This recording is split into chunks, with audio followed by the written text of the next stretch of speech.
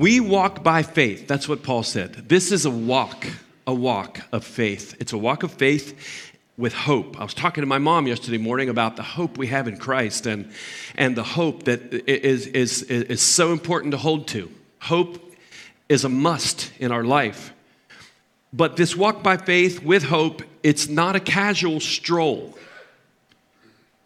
For we are behind enemy lines.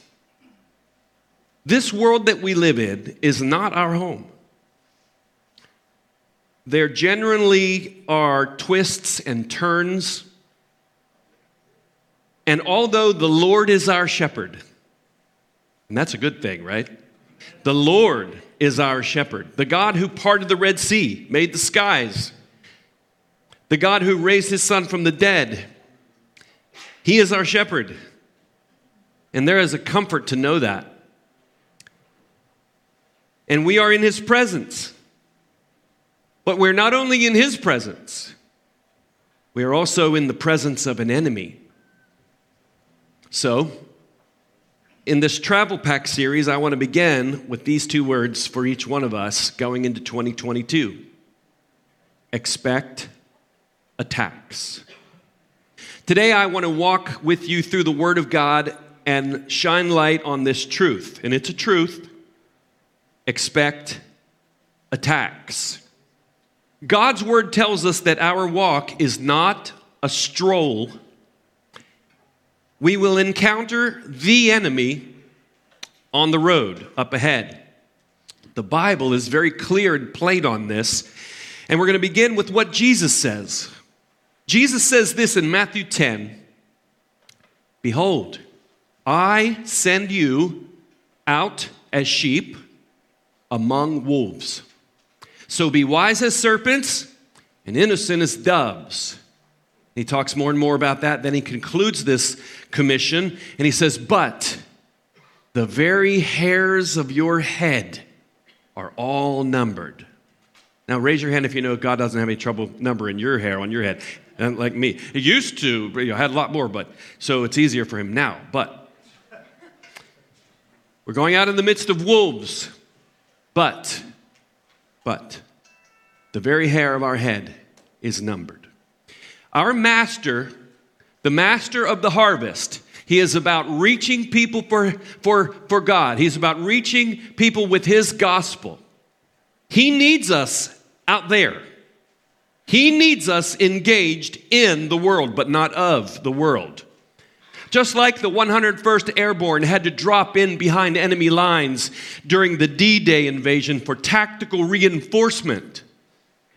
The goal of the Lord is for you and I to walk among the evil one's lair and preach the gospel and witness light to them and life to them so that they can be free like you and I are free. How many of you are glad you're saved today? Now, Jesus described this walk in the encounter of attack as like sheep amongst wolves. Paul uses another imagery in Ephesians 6, and he says, our struggle is not against flesh and blood, but against the rulers, against the powers, against the world forces of this darkness, against the spiritual forces of wickedness in the heavenly places. Look at that imagery.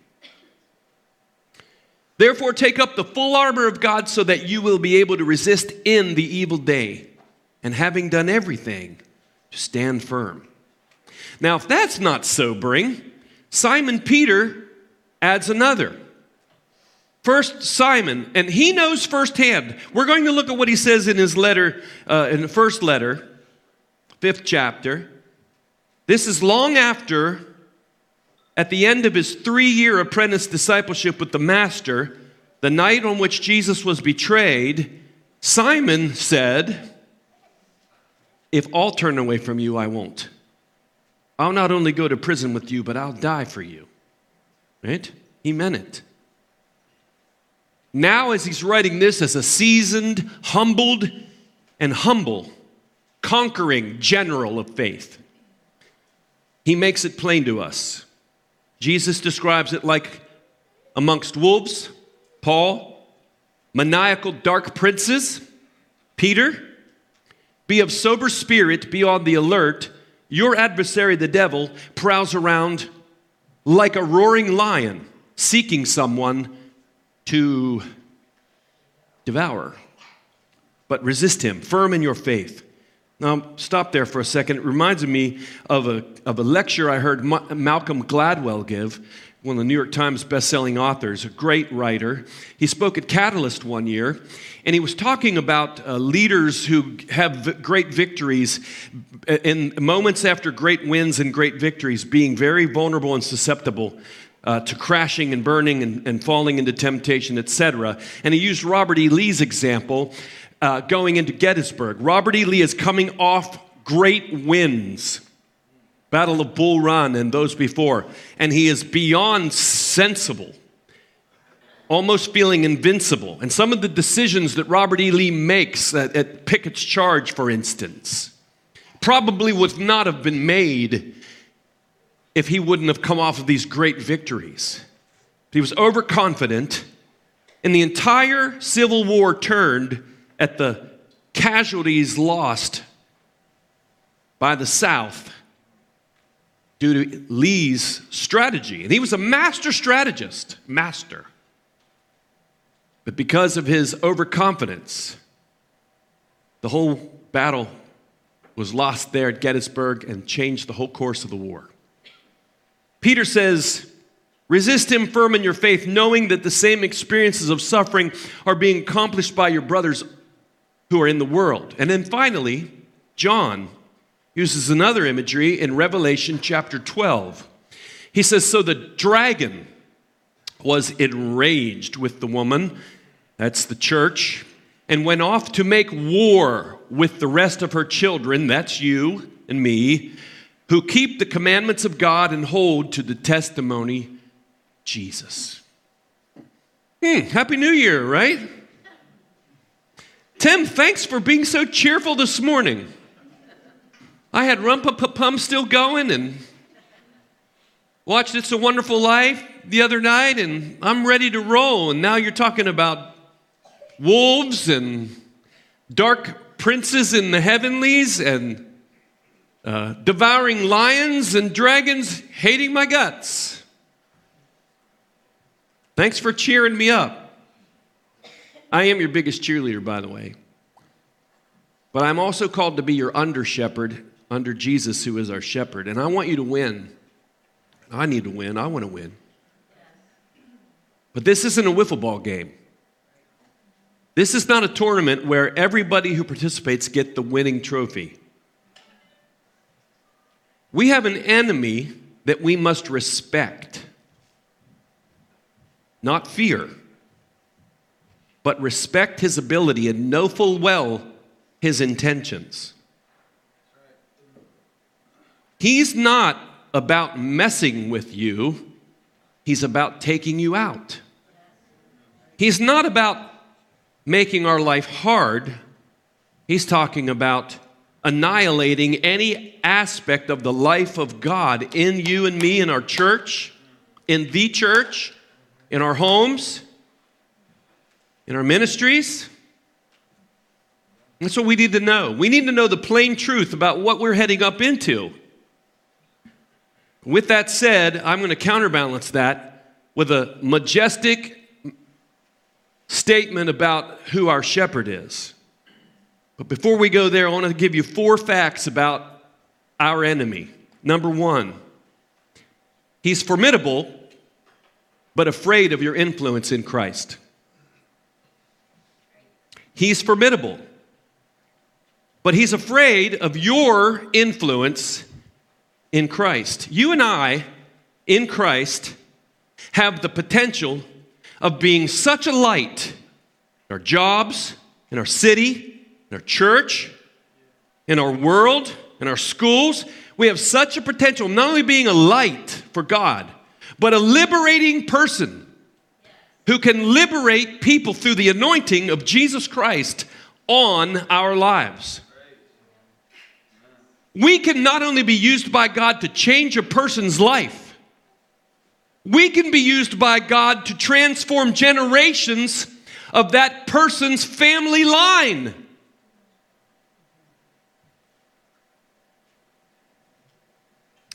We can not only be a blessing to a church, but we in Christ can change cities, and we can impact the whole nation, and we can change the nations of the world. I can tell by your volume you believe that deeply. He fears you and I knowing this. He fears you and I going for it. But he's formidable. We are no match to encounter an evil attack without the Word of God alive in us. I said the Word of God alive in us and living in the power of the Holy Spirit. Right. We are no match. I am no match. An attempt to stop a flaming missile of the enemy launched by hell in our own strength would have the same chance as stopping a Scud missile with a baseball mitt. But in Christ, and I don't just mean I'm saved, I mean in Christ, in the living Christ, in the organic, life-flowing, anointing, touch of God, Word living, feeding on the manna, freshly, in Christ, He fears your influence. Here's a second fact about Him. He's tactical, but has no power against Christ's power. So, He must cloud and crowd out this fact. Look at that. This is a fact. Satan is very tactical, but he has no power against Christ's power. None. None. So he has to crowd and cloud out that fact in my mind and in your mind. Watching us, calculating how to cloud our minds and crowd out the influence of the Spirit on a daily basis and moments and hours. And listen, he's very masterful at that. He's very masterful at that. I don't want to sound extreme on this, but I don't know if this has happened to you before. Many times when I get down to pray, there are things that I would never remember that I need to remember, and I just forget. And you know when I remember them, to do them? When I get before God to pray. But you know when I'm vegging out on Netflix watching 6 episodes of a series, that doesn't happen to me as much. But when I get down before God Almighty to pray, I can think of everything I have to get done right now. I can be talking to God, and the next thing you know, I'll wake up and I've been scrolling on a thing because someone sent me a notification. You know, it's like, excuse me, God Almighty.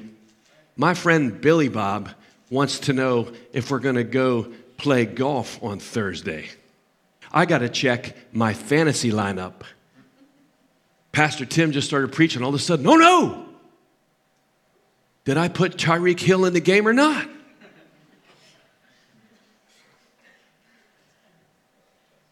Cloud and crowd. Your intellect or mine, your talent and mine, your willpower, mine, is no match for him. None. But when Jesus Christ is reigning in me, not in theory, not in theological concepts, but in fresh presence and power releasing into my life, the finger of God in my life can drive demons back. That's why he has to scheme to distract, discourage, divide, depress, and keep the attacks constant. Because he's tactical. And he knows he has no power against you in Christ. I didn't say in church. I said in Christ. I didn't say you read Joyce Meyer's devotional every now and then and just go about your business. I said in Christ. In Christ. He loves attention and he wants worship.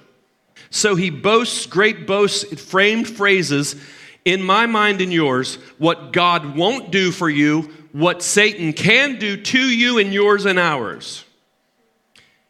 He is always longing for your attention, but he doesn't want to make it seem like it's him.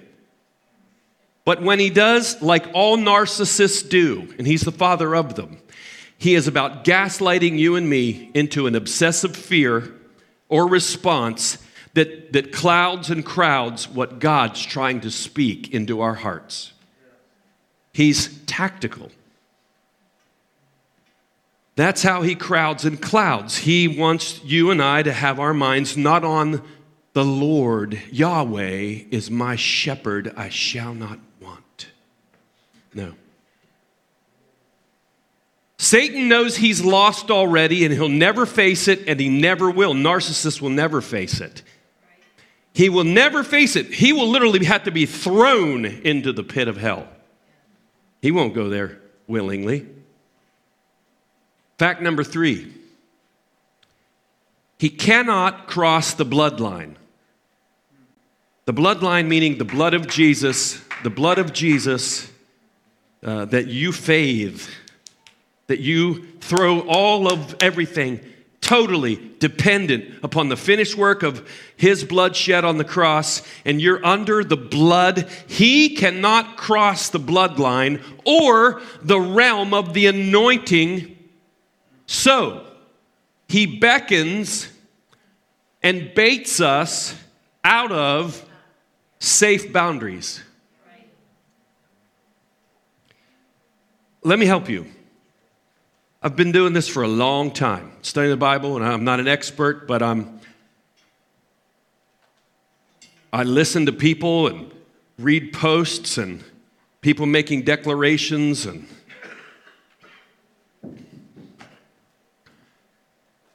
Satan cannot put sickness on you. Is anybody here today? Satan cannot put sickness on a child of God. Satan cannot possess you. He's always on the outside looking for you and me through suggestions and temptations to say, come on in and have a seat.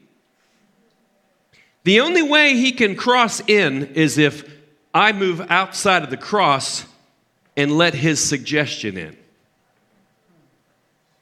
He can't cross the bloodline nor the anointing. Let me add another one. He can't possess your house. There's people who are afraid. They've heard a spook or a book, or they watched the show they shouldn't have watched. Halloween, Jason Lives for the 6th, or whatever his name is. Not Jason, which one's Jason? Yeah, Michael Myers is alive again after he died 13 times. And you're watching that, whoo, next thing you know, right? He can't possess your house. Now, here's what he will do.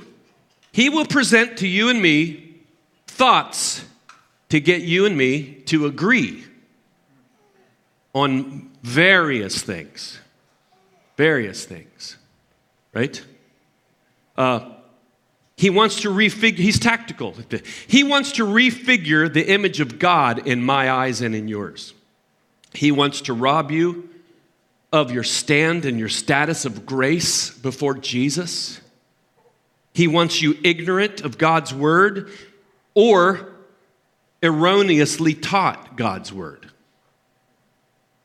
He wants preachers who influence under the law, who then feed law like they think they're preaching the gospel, like concrete slabs tied to your neck, so that you think you have to make fruit like bricks out of straw.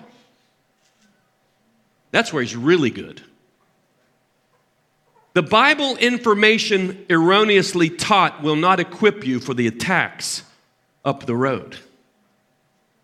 A Bible verse in and of itself will not stop a demon.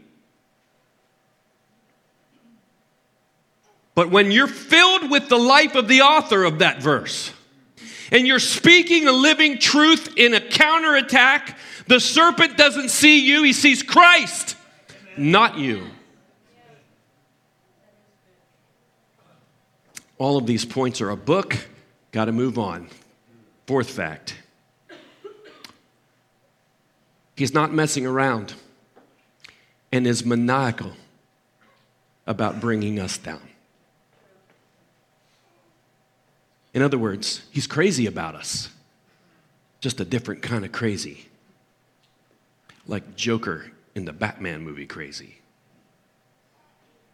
He's crazy about us. He's crazy about Christ's church. Maniacally. Expect attacks. This world is not our home. Jesus, Paul, Peter, and John, there's 4 that knew him best.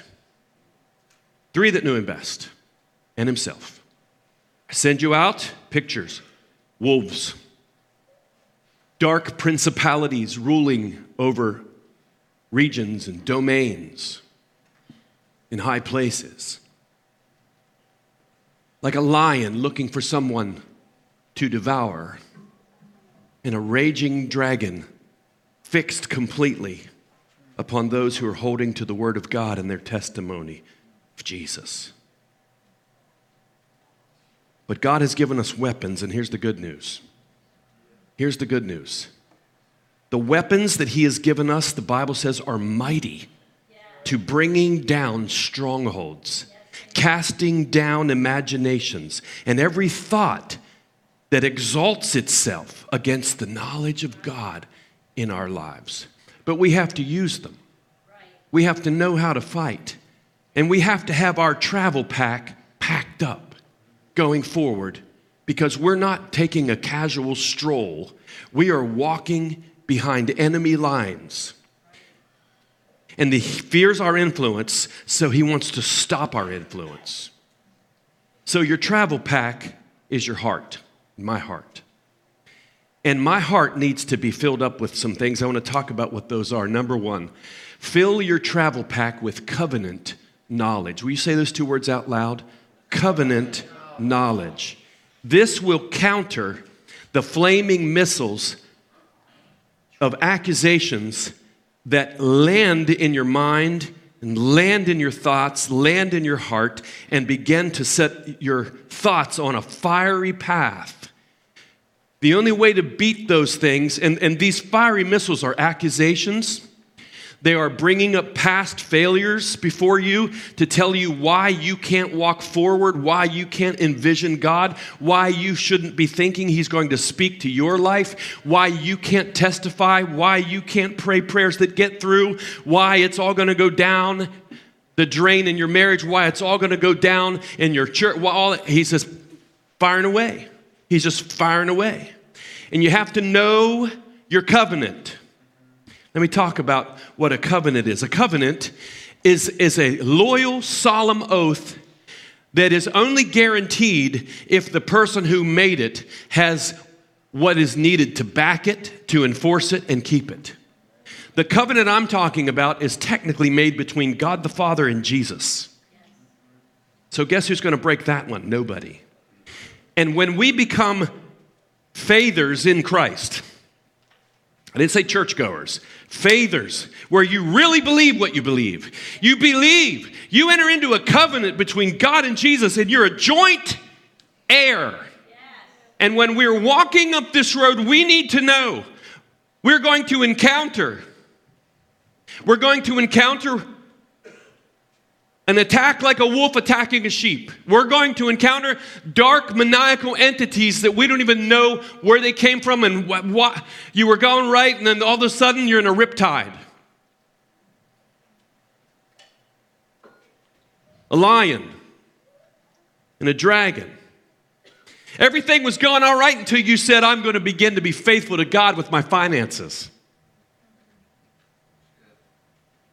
I'm going to begin to love. I'm going to begin to have a positive attitude of faith.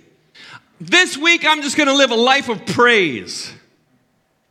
And then every store you go to, you get in the line where somebody in front or behind does a nasty thing to you. It's just amazing as soon as you turn to go upstream in a downstream world, how many things we bump into. Right. Knowing our covenant. John says this. Now listen, there's a difference, please. There is a difference between knowing theology and knowing your covenant with God. As John says, I write to you because you're strong and the word of God lives in you. And you have overcome the evil one. 1 John chapter 2. What is a covenant? Sworn promises by God, backed by his integrity, his power, with Jesus and the heirs of Jesus. Here's one that I want to share with you. This covenant is, this image of the covenant is found in Ezekiel chapter 34, backstory. Before I ever preached one sermon at this church, which was right up by Libby's at the time, I had a vision laying on the floor of my mom's basement, not in the ministry, doors shutting like one after another, and I'm at a point where I believe God's done with me and I haven't even started. Filling in the blanks. And I'm like, God, please. And he showed me this picture. I've shared it before, of these little lambs, but they looked like kids, and they were white woolly lambs on this green hill. And I could just tell that they had no sense of fear. And then he showed me these little kids dancing in the rain in the street with water just flooding down upon them. There's such joy. And that's Ezekiel 34. I didn't know that was Ezekiel 34. I found it in Ezekiel 34. So that's the backstory, but so I know I'm familiar with this, but it's a covenant promise. And notice this, it says, then I will set over them one shepherd. We're talking about being led by a shepherd. And he's called my servant David. Now, King David, when Ezekiel is sharing this, King David, he's been dead for years, probably century, if I'm not mistaken. So Ezekiel isn't talking about Jesse's son. But he's using David's imagery because God told David that one of his sons, one of his descendants would be the one who would reign over the house of Jacob forevermore, the Messiah.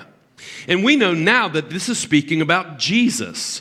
So you could say it like this, then I will set over them one shepherd, Jesus. And notice this, and he will feed them. Well, that's a really awesome graphic, by the way. He will feed them. He will feed them himself and be their shepherd. I, the Lord, will be their God, and my servant David, the Messiah, will be prince among them. I, the Lord, have spoken. I, the Lord, have spoken means bank on it. You need to, when you're walking forward, you need to know what God has said in that book. What God has said in that book, that's it. But if you don't know it, now it gets even better. Stay with it. God says, I will make a covenant of what? Peace. I will make a covenant of peace with them and what? Eliminate harmful beasts. Have we just talked about harmful beasts? Yes. Right? We've talked about wolves, dragons, lions, and these maniacal princes that if we saw one of them, we'd probably all die of a heart attack. If we saw a good angel, we'd probably all die of a heart attack. Well, so I saw an angel the other day, I was praying. No, you didn't. Anybody in the Bible that saw an angel, the angel had to say, hey, don't be afraid. So like, I walked in with an angel. I had lunch with an angel the other day. Oh, jeez. I will make a covenant. I will eliminate harmful beasts from them so that they may live securely in the wilderness. I love this imagery. And sleep in the woods. Look at that. Isn't that awesome? That knowing there's such a protective shepherd over your life with beasts in the fields, in the woods, that you can go, night, what? Do you see that? Do you see that? So you don't have to worry about a ghost coming out of your wall?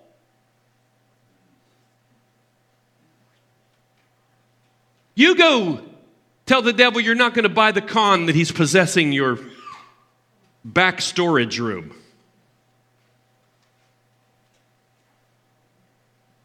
I will make them and the places around my hill. See, that's the key. Be around the hill of the Lord, a blessing. Keep going. And they will be secure on their land. Then they will know that I am the Lord when I have broken the bars off of their yoke and have delivered them from the hand, I want you to remember that, of those who have enslaved them. That's the game of the enemy, about enslaving us with fear, with all sorts of thoughts. They will no longer be a prey to the nations, and the beasts of the earth will not devour them. But they will live securely, and no one will make them afraid. Do you like that verse? Yes. As for you, my sheep, the sheep of my pasture, you are men. He's speaking about us, speaking about people. He's using this imagery to make a point to people in the Messiah, God declaring it himself. Know your covenant in your travel pack. Number 2, your travel pack is your heart, so keep your heart open to the voice of Jesus. Keep your heart open to the voice of Jesus. I'm in a Sunday night service as a youth pastor. I think I had about 17 kids in my youth group, Ollie. 17 kids. I mean, we were shaking the world. My senior pastor was trying to bring our church out of the 19th century. And we were doing the best we could. And I was sitting on the platform. He was finishing up a message. And all of a sudden, with my eyes closed, I was just praying. And I saw the Lord Jesus like a shepherd walking on this path. And the path was lit, and everything around the path was darkness. And it was a dark darkness. Have you ever been in the dark where you could almost touch it? Like it's so dark you can't see your hand in front of your face. It was that kind of dark. And I saw him. He kept turning around to the sheep following him, and the sheep were kids. And he kept saying, stay close to me, stay close to me, stay close to me. And then there would be voices coming out of the darkness, and you would see kids leaving and following after a voice which they thought sounded familiar. And the one thing that gripped me from when I saw that was as soon as they went in the dark, they were absorbed. You had no idea where to even begin to look for them. And I was gripped by that, and I think he was just telling me about how his heart concern is for the young kids that I had oversight over. But I've come to realize, because in your youth there are these pivotal moments. It really matters who you date and who you don't. It really matters that you don't buy the con when you're 16 years old. That if you don't get with a guy soon, gosh, you're so old. Your life's going to pass you by. It really matters that you date somebody that the highest level of their devotion to Christ is not church attendance. Church attendance isn't enough. Carrying a cross in self-denial with Jesus Christ filling your spirit, even that, you still walk through a war of hell. So there are moments as kids. How many of you know, some of you are in 8th grade, 10th grade, you're in your posse and your people, that there are kids already making decisions about saying like, I'll never get work for that. I'll never, already, right? There are moments. But then I also realized as I passed through my teenage years and other parts of my life, there are also other moments when you go through different kinds of things, different kinds of growing pains, different kinds of circumstances you have no control over, and he is always there in those times to go, here's what this means, and here's what you should do or not do. And here is what is the most important thing for all of us. I have counseled people throughout my life. I've counseled people who've come to me before, and they were struggling actually under conviction about a truth that they were wrestling over. They wish God would change and edit the Bible on. And they would come to me, and I would feel set up. They would, what do you think, Tim? What do you think, Pastor Tim? And I knew if I gave a verse, they already know the verse. So you know what I do? I say this. Are you willing to follow Jesus no matter what he says? No matter what he says. Usually the conversation, you can tell what happened. Right then you can tell what's going to happen. How many of you are listening to me? Right then. Are you willing to follow Jesus? Whatever he says about that. If they say, I'm not sure, they're already bound. And when you have moments when the Holy Spirit convicts you, and the voice of Jesus speaks, you have a very short time. Raise your hand if you've ever been in that war. You have a very short time to decide whether you're going to listen or not. You know what happens? If you listen to the voice of Jesus, the light gets brighter. If you don't, the voice gets softer. Not because he's lowered the volume. Your ears are getting dull. Don't get good at getting good at not listening to the voice of Jesus. Is anybody in church today? It's very true. He's tactical. Here's what Jesus said. Ready? So, someone was asking me, did God really say? And I didn't want to go, you know, when you get into biblical arguments, they usually don't go anywhere. So I just said, here's what I would do if I was you. Here's what I do in my life. And I've had to do this. It's been hard at times where I've said, Lord, what do you really, when everything's pushed away and I'm not thinking about what Johnny said and what the youth group's doing or what they're doing, but just you and me. Lord, what are you saying to me? What? And when I said that to a friend of mine, it was a girl, she had a shirt on, you could see her chest, not her chest, but you could see her chest, and it got real blotchy. Her face got real blotchy. You ever see people that get under conviction or they don't even know they're showing their face? Our countenances testify against us, Isaiah says. And I could just tell that she it's like the rich young ruler. Jesus told him, he loved him, and told him the truth. He loved him and told him the truth. I'm preaching this. Who am I preaching to? He loved him and told him the truth. But he had great wealth. Really, great wealth had him. Now, Jesus said, doesn't matter if you're Baptist, doesn't matter if you're Wesleyan, doesn't matter if you're Catholic, doesn't matter if you shook the pastor's hand and you got your Jesus Club card, doesn't matter. If your eternal security has not led you to passionately follow the voice of Jesus, don't trust your eternal security. Don't trust any doctrine that doesn't lead you to godliness. I don't care what the Nazarenes think or the Church of God thinks, that's what Paul said. You all right with that? My sheep hear my voice, and I know them. And they what? Follow me. And I give them eternal life, and they will never perish, and no one will snatch them out of my hand.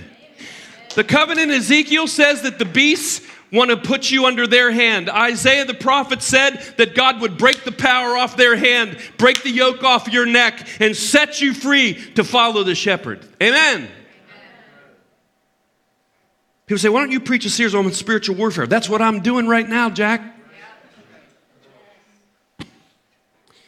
My Father, who has given them to me, is greater than all, and no one can snatch them out of my hand. Now, if I'm walking in years of rebellion and disobedience to God, and I'm never interested in knowing what Jesus wants me to do, don't claim John 10 because you've read some book. You're listening to a liar. Great peace, Psalm 119, are they who love my word, and nothing will ever offend them. I've never met anybody that loved Jesus while their heart that got offended over the word of God. Never. Listen to this. Liberty is in the possession of the listener. Listen to his voice and go toward it no matter what it says, if it's biblically true. Satan will ask. The Lord deals with, I was here for the marriage conference thing Wednesday night, and Jimmy Evans was talking about husbands and wives and things. And he was talking about forgiveness and honoring and respecting and all this. and submission, all these terms and things. And I was thinking to myself, Satan is always about building a case. He starts with suggestions. It can be anything. I mean, I remember years ago, we do the meet and greet thing, and back in the old church, I was little, and we had seats up front, and I'd come down off the platform during the meet and greet and shake people's hands, and someone called me the next morning and said, I just want you to know we're leaving the church. I was like, wow, I was like, why? And the lady said, well, you know, yesterday when you went to shake hands and you came toward us, I saw you deliberately turn your back on me and go the other way. And I was like, what? I did. Who shot that arrow? And then you know what arrow came to me? I was afraid to shake anybody's hand. Because I was thinking, I got to shake everybody's hand now because you just never know. And that's funny, isn't it? But they left. And that ain't funny. And the only person laughing is Satan. There's a war going on and we haven't shown up for it. We think everything that runs through here is our knucklehead. This is where the war is. And if we don't have our senses trained to discern good from evil, we're a mess. Carrying a Bible under our arm. Been the catalyst for 15 years in a row. Mess. Liberty grows in the domain of the listener. I'm exposing his tactic. Note the hand of the shepherd is stronger than the enemy's hand. He says it again. Let's read it again. My sheep hear my voice. I'm sorry for getting too loud. Should I have sung that little portion? Let me tell you how sweet it is. I'm talking about a war. I'm talking about a war. My sheep hear my voice, and I know them, and they follow me. And I give them eternal life, and they will never perish, and no one will snatch them out of my what? Hand. Do you know it talks about Ezra getting from Babylon to Jerusalem, which was a 1,000-mile trek, and he gets there in a couple months. And it says, because the hand of God was on him. And I'll tell you why the hand of God was on him. Because it later says, because he had committed himself to studying and obedience of the scriptures. A lot in the Bible. No one can snatch you out of his hand. He cannot cross the bloodline, but he beckons you out. The bait of the enemy is through suggestions in the mind and reframing circumstances that you are in, whether you meant to be in them or not. He always has an evaluation. Always. But here's the covenant. Listen to this. This is John the Baptist's father when he gets filled with the Holy Spirit. And he begins to talk and unfold these prophets' views of the covenant. Look what he says. Salvation from our enemies and from the hand of all who what? What? Hate us. Hate us. I told you he's crazy about you. Crazy hate. But the hand of God is to show mercy toward our fathers and remember his holy covenant, the oath, which he swore to Abraham and our father to grant us, I love this, that we being rescued from the hand of our enemies might serve. That word is lutro. If you read the Greek Old Testament, the Septuagint, this word lutro is used to describe what Aaron and his sons did in the temple.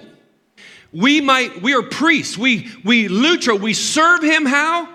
Without fear, in a position of holiness and righteousness before him all our days, which means from the least to the greatest, when you bow and you come to pray and the voice says, your prayers, seriously, you don't pray like Susie intercessor over there. You don't pray like, I quit reading books on prayer because they just made me feel guilty. Because until a person quits comparing themselves among heroes of the faith, You'll never become a hero of the faith because you're always comparing yourself to others. When we compare ourselves among ourselves, measure ourselves by ourselves, Paul, we become without understanding. God isn't interested in you praying like Billy Graham. God's interested in you praying like you. And he loves to hear your voice the same way when Graham Slam or Juju hits FaceTime. And I hear, and it says FaceTime Devin, FaceTime Savannah, and I'm expecting to see them, and there's Graham going, Potch. I don't say, you didn't approach me with reverence and awe. Potch. Potch is enough for me. As soon as they say Potch, I'm reaching for the wallet.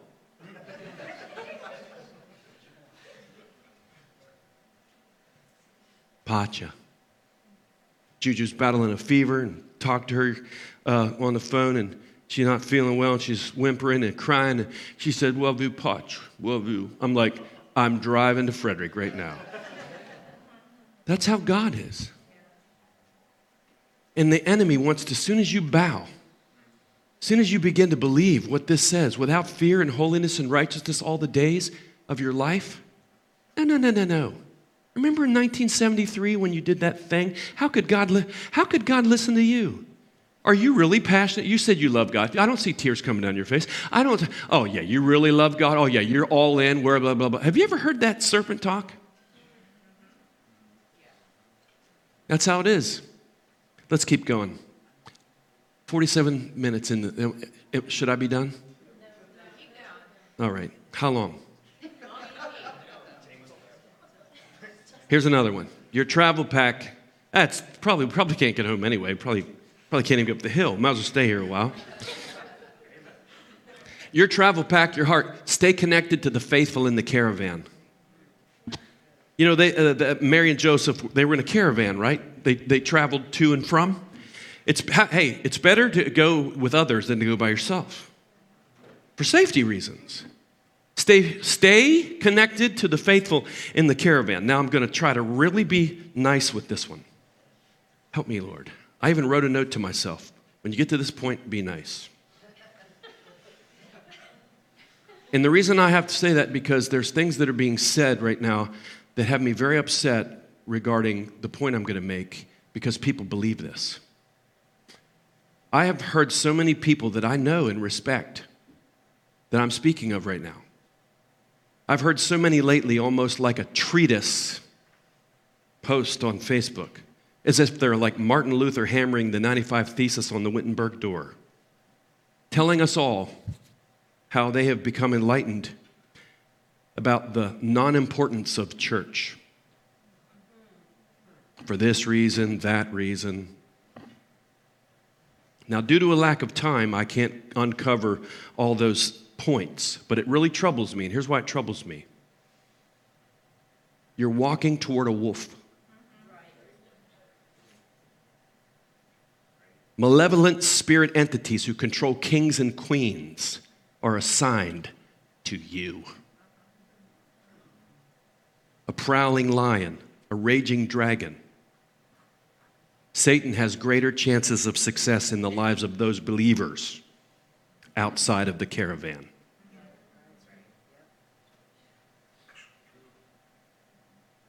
Stay connected to the caravan of the faithful. Jesus sent them out one by one, right? No, 2 by 2, right? Then the 70. And when they were in the upper room, there was like 5 of the 120 that showed up? Or were all 120 there? When Thomas wasn't in the gathering the Sunday before Jesus appeared to him, did he miss anything? Huh? When people wake up on Sunday morning and the little voice says, You're too tired today. Or these brilliant godly coaches. It's not the ungodly. These brilliant godly coaches go, I got a good idea. Let's have a tournament on Sunday morning.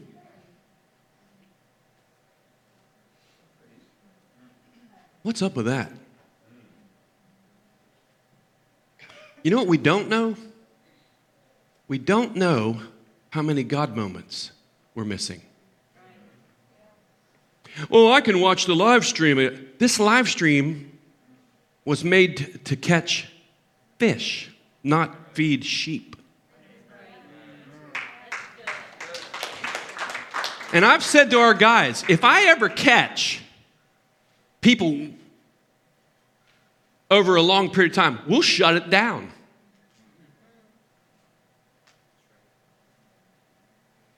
We're in a war. Listen, I've had people call me. They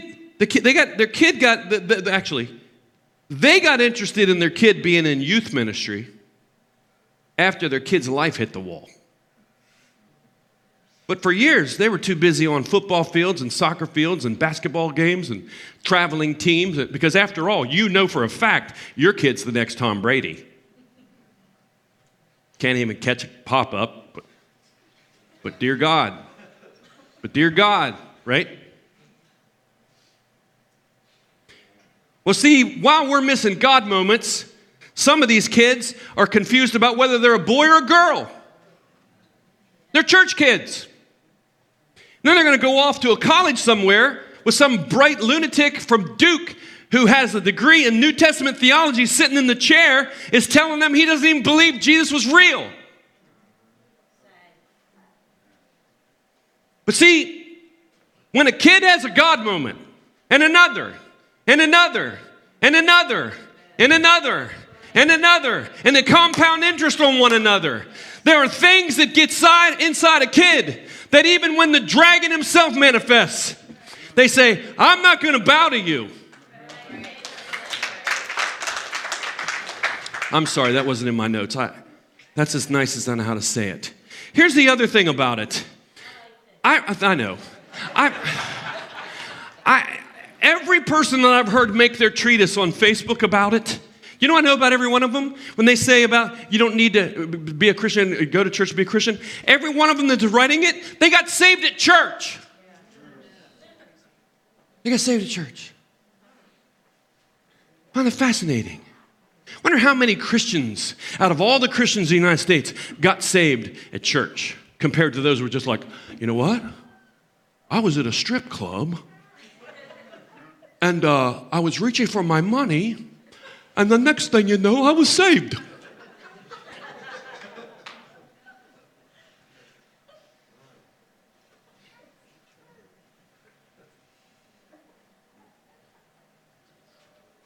Some of you guys are laughing. Hey, I wouldn't advise saying the stuff I say, but what if there is a family or a person out there, while my brilliant post gets made, what if there's this family out there who's in your little group of followers, and the Holy Spirit's been dealing with them about getting themselves into church, and you have influence in their life, and they hear what you say, and the devil goes, you don't need to go to church because he's smart. He follows Jesus. So if he said it, you wouldn't want to be the reason why Satan drove the last nail in the coffin for that person's destiny, would you? Out of your brilliance? The other thing I want to say is that this is just me now. This is just me. And I've only been doing this for 3 decades. Only 3. So what do I know? What do I know? With that said, in my journey, every person that bolts out have these commonalities. Now, I don't mean everybody who is doing that has these, just the people I've met. Number 1, they have a problem with giving money to God at church. And number 2, they're all in until someone tells them no. They have issues with financial integrity and issues with accountability. Other than that, I'm sure there are other variants, but they're the people that I've encountered. And another commonality with them is their kids' lives are a disaster now. Is anybody listening? If this is the only time you ever hear me and you ever come back, you know what I'm telling you to be true. Because I didn't want to say this, and the Lord said, oh yeah. Roll up your sleeves, Belichick, and tell Antonio Brown the way it really is.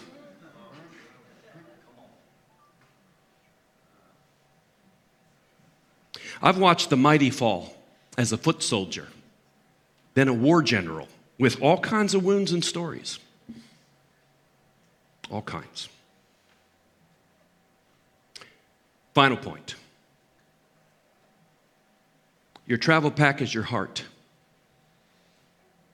Satan is after your faith. Never give it up. Never. He fears only one thing from our church. He fears only one thing from my life. He fears only one thing from yours. It is you really believing what you believe. So, if he knows that you might really believe that Jesus can deliver people from evil power, if you really believe that giving your money to God for needy people and to the building up of his church will work, if you really believe that your prayers can shake hell, he's fearful of you moving into a covenant faith. He fears you being filled with the Holy Spirit. He fears you believing that the gifts of the Holy Spirit are present and for now, and God might use you in them. He is terrified of you believing that. He fears you sharing your faith journey story. That's why he is constantly trying to rewrite your narrative and get you to sign off on it and go speak that nonsense. In the Screwtape Letters, C.S. Lewis's great book, where this senior demon named Screwtape is writing to his nephew Wormwood about tactics used against people to keep them from following the enemy, who is God. And Screwtape says this, and he's talking about Jesus, listen, Jesus, wants them to learn to walk and must therefore take away his hand. If only the will to walk is really there, he is pleased even with their stumbles.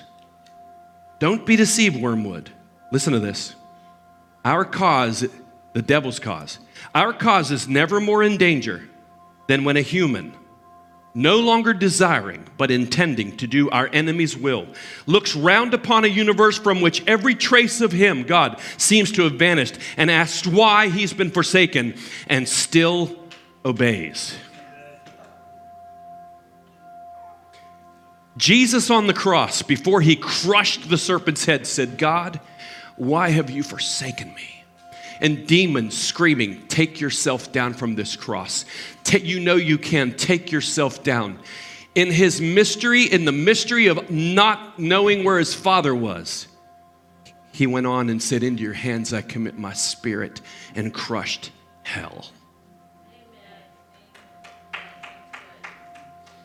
I'm surprised that nobody has come to the altar yet to break open their alabaster jar and pour it on the Master's feet. I'm surprised that nobody is standing giving him honor for the victories that he led you into in 2021. I can't believe that there isn't anybody yet who had interrupted me with war cries of hallelujah. You and I should be dead now. You and I should have been swallowed up alive by the things that have come across the world in the past couple of years. You and I should have lost our minds when we lost our marriage.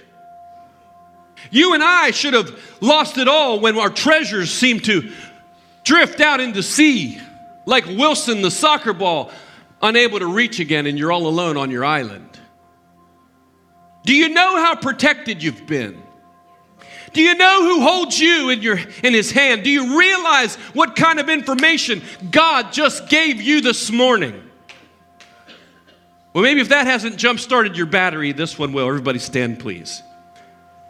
Even though I walk through the valley of the shadow of death, I fear no evil, for you are with me. Your rod and your staff, they comfort me. You prepare a table before me in the presence of my enemies. You anoint my head with oil. My cup overflows. Surely goodness and loving kindness will follow me all the days of my life, and I will dwell in the house of the Lord forever, says the word of our God. Father, in this room, break chains. You've exposed the tactics of the wicked one. Greater is he who can live in us than he who lives in this world. May we throw every yoke like Gideon, smash the jars on the altar, and say, for the Lord and for me, and walk forward, shaking ourselves free from the things that have bound us and deformed our thinking and redefined God. And may we actually believe what we believe in the name of Jesus Christ. Amen.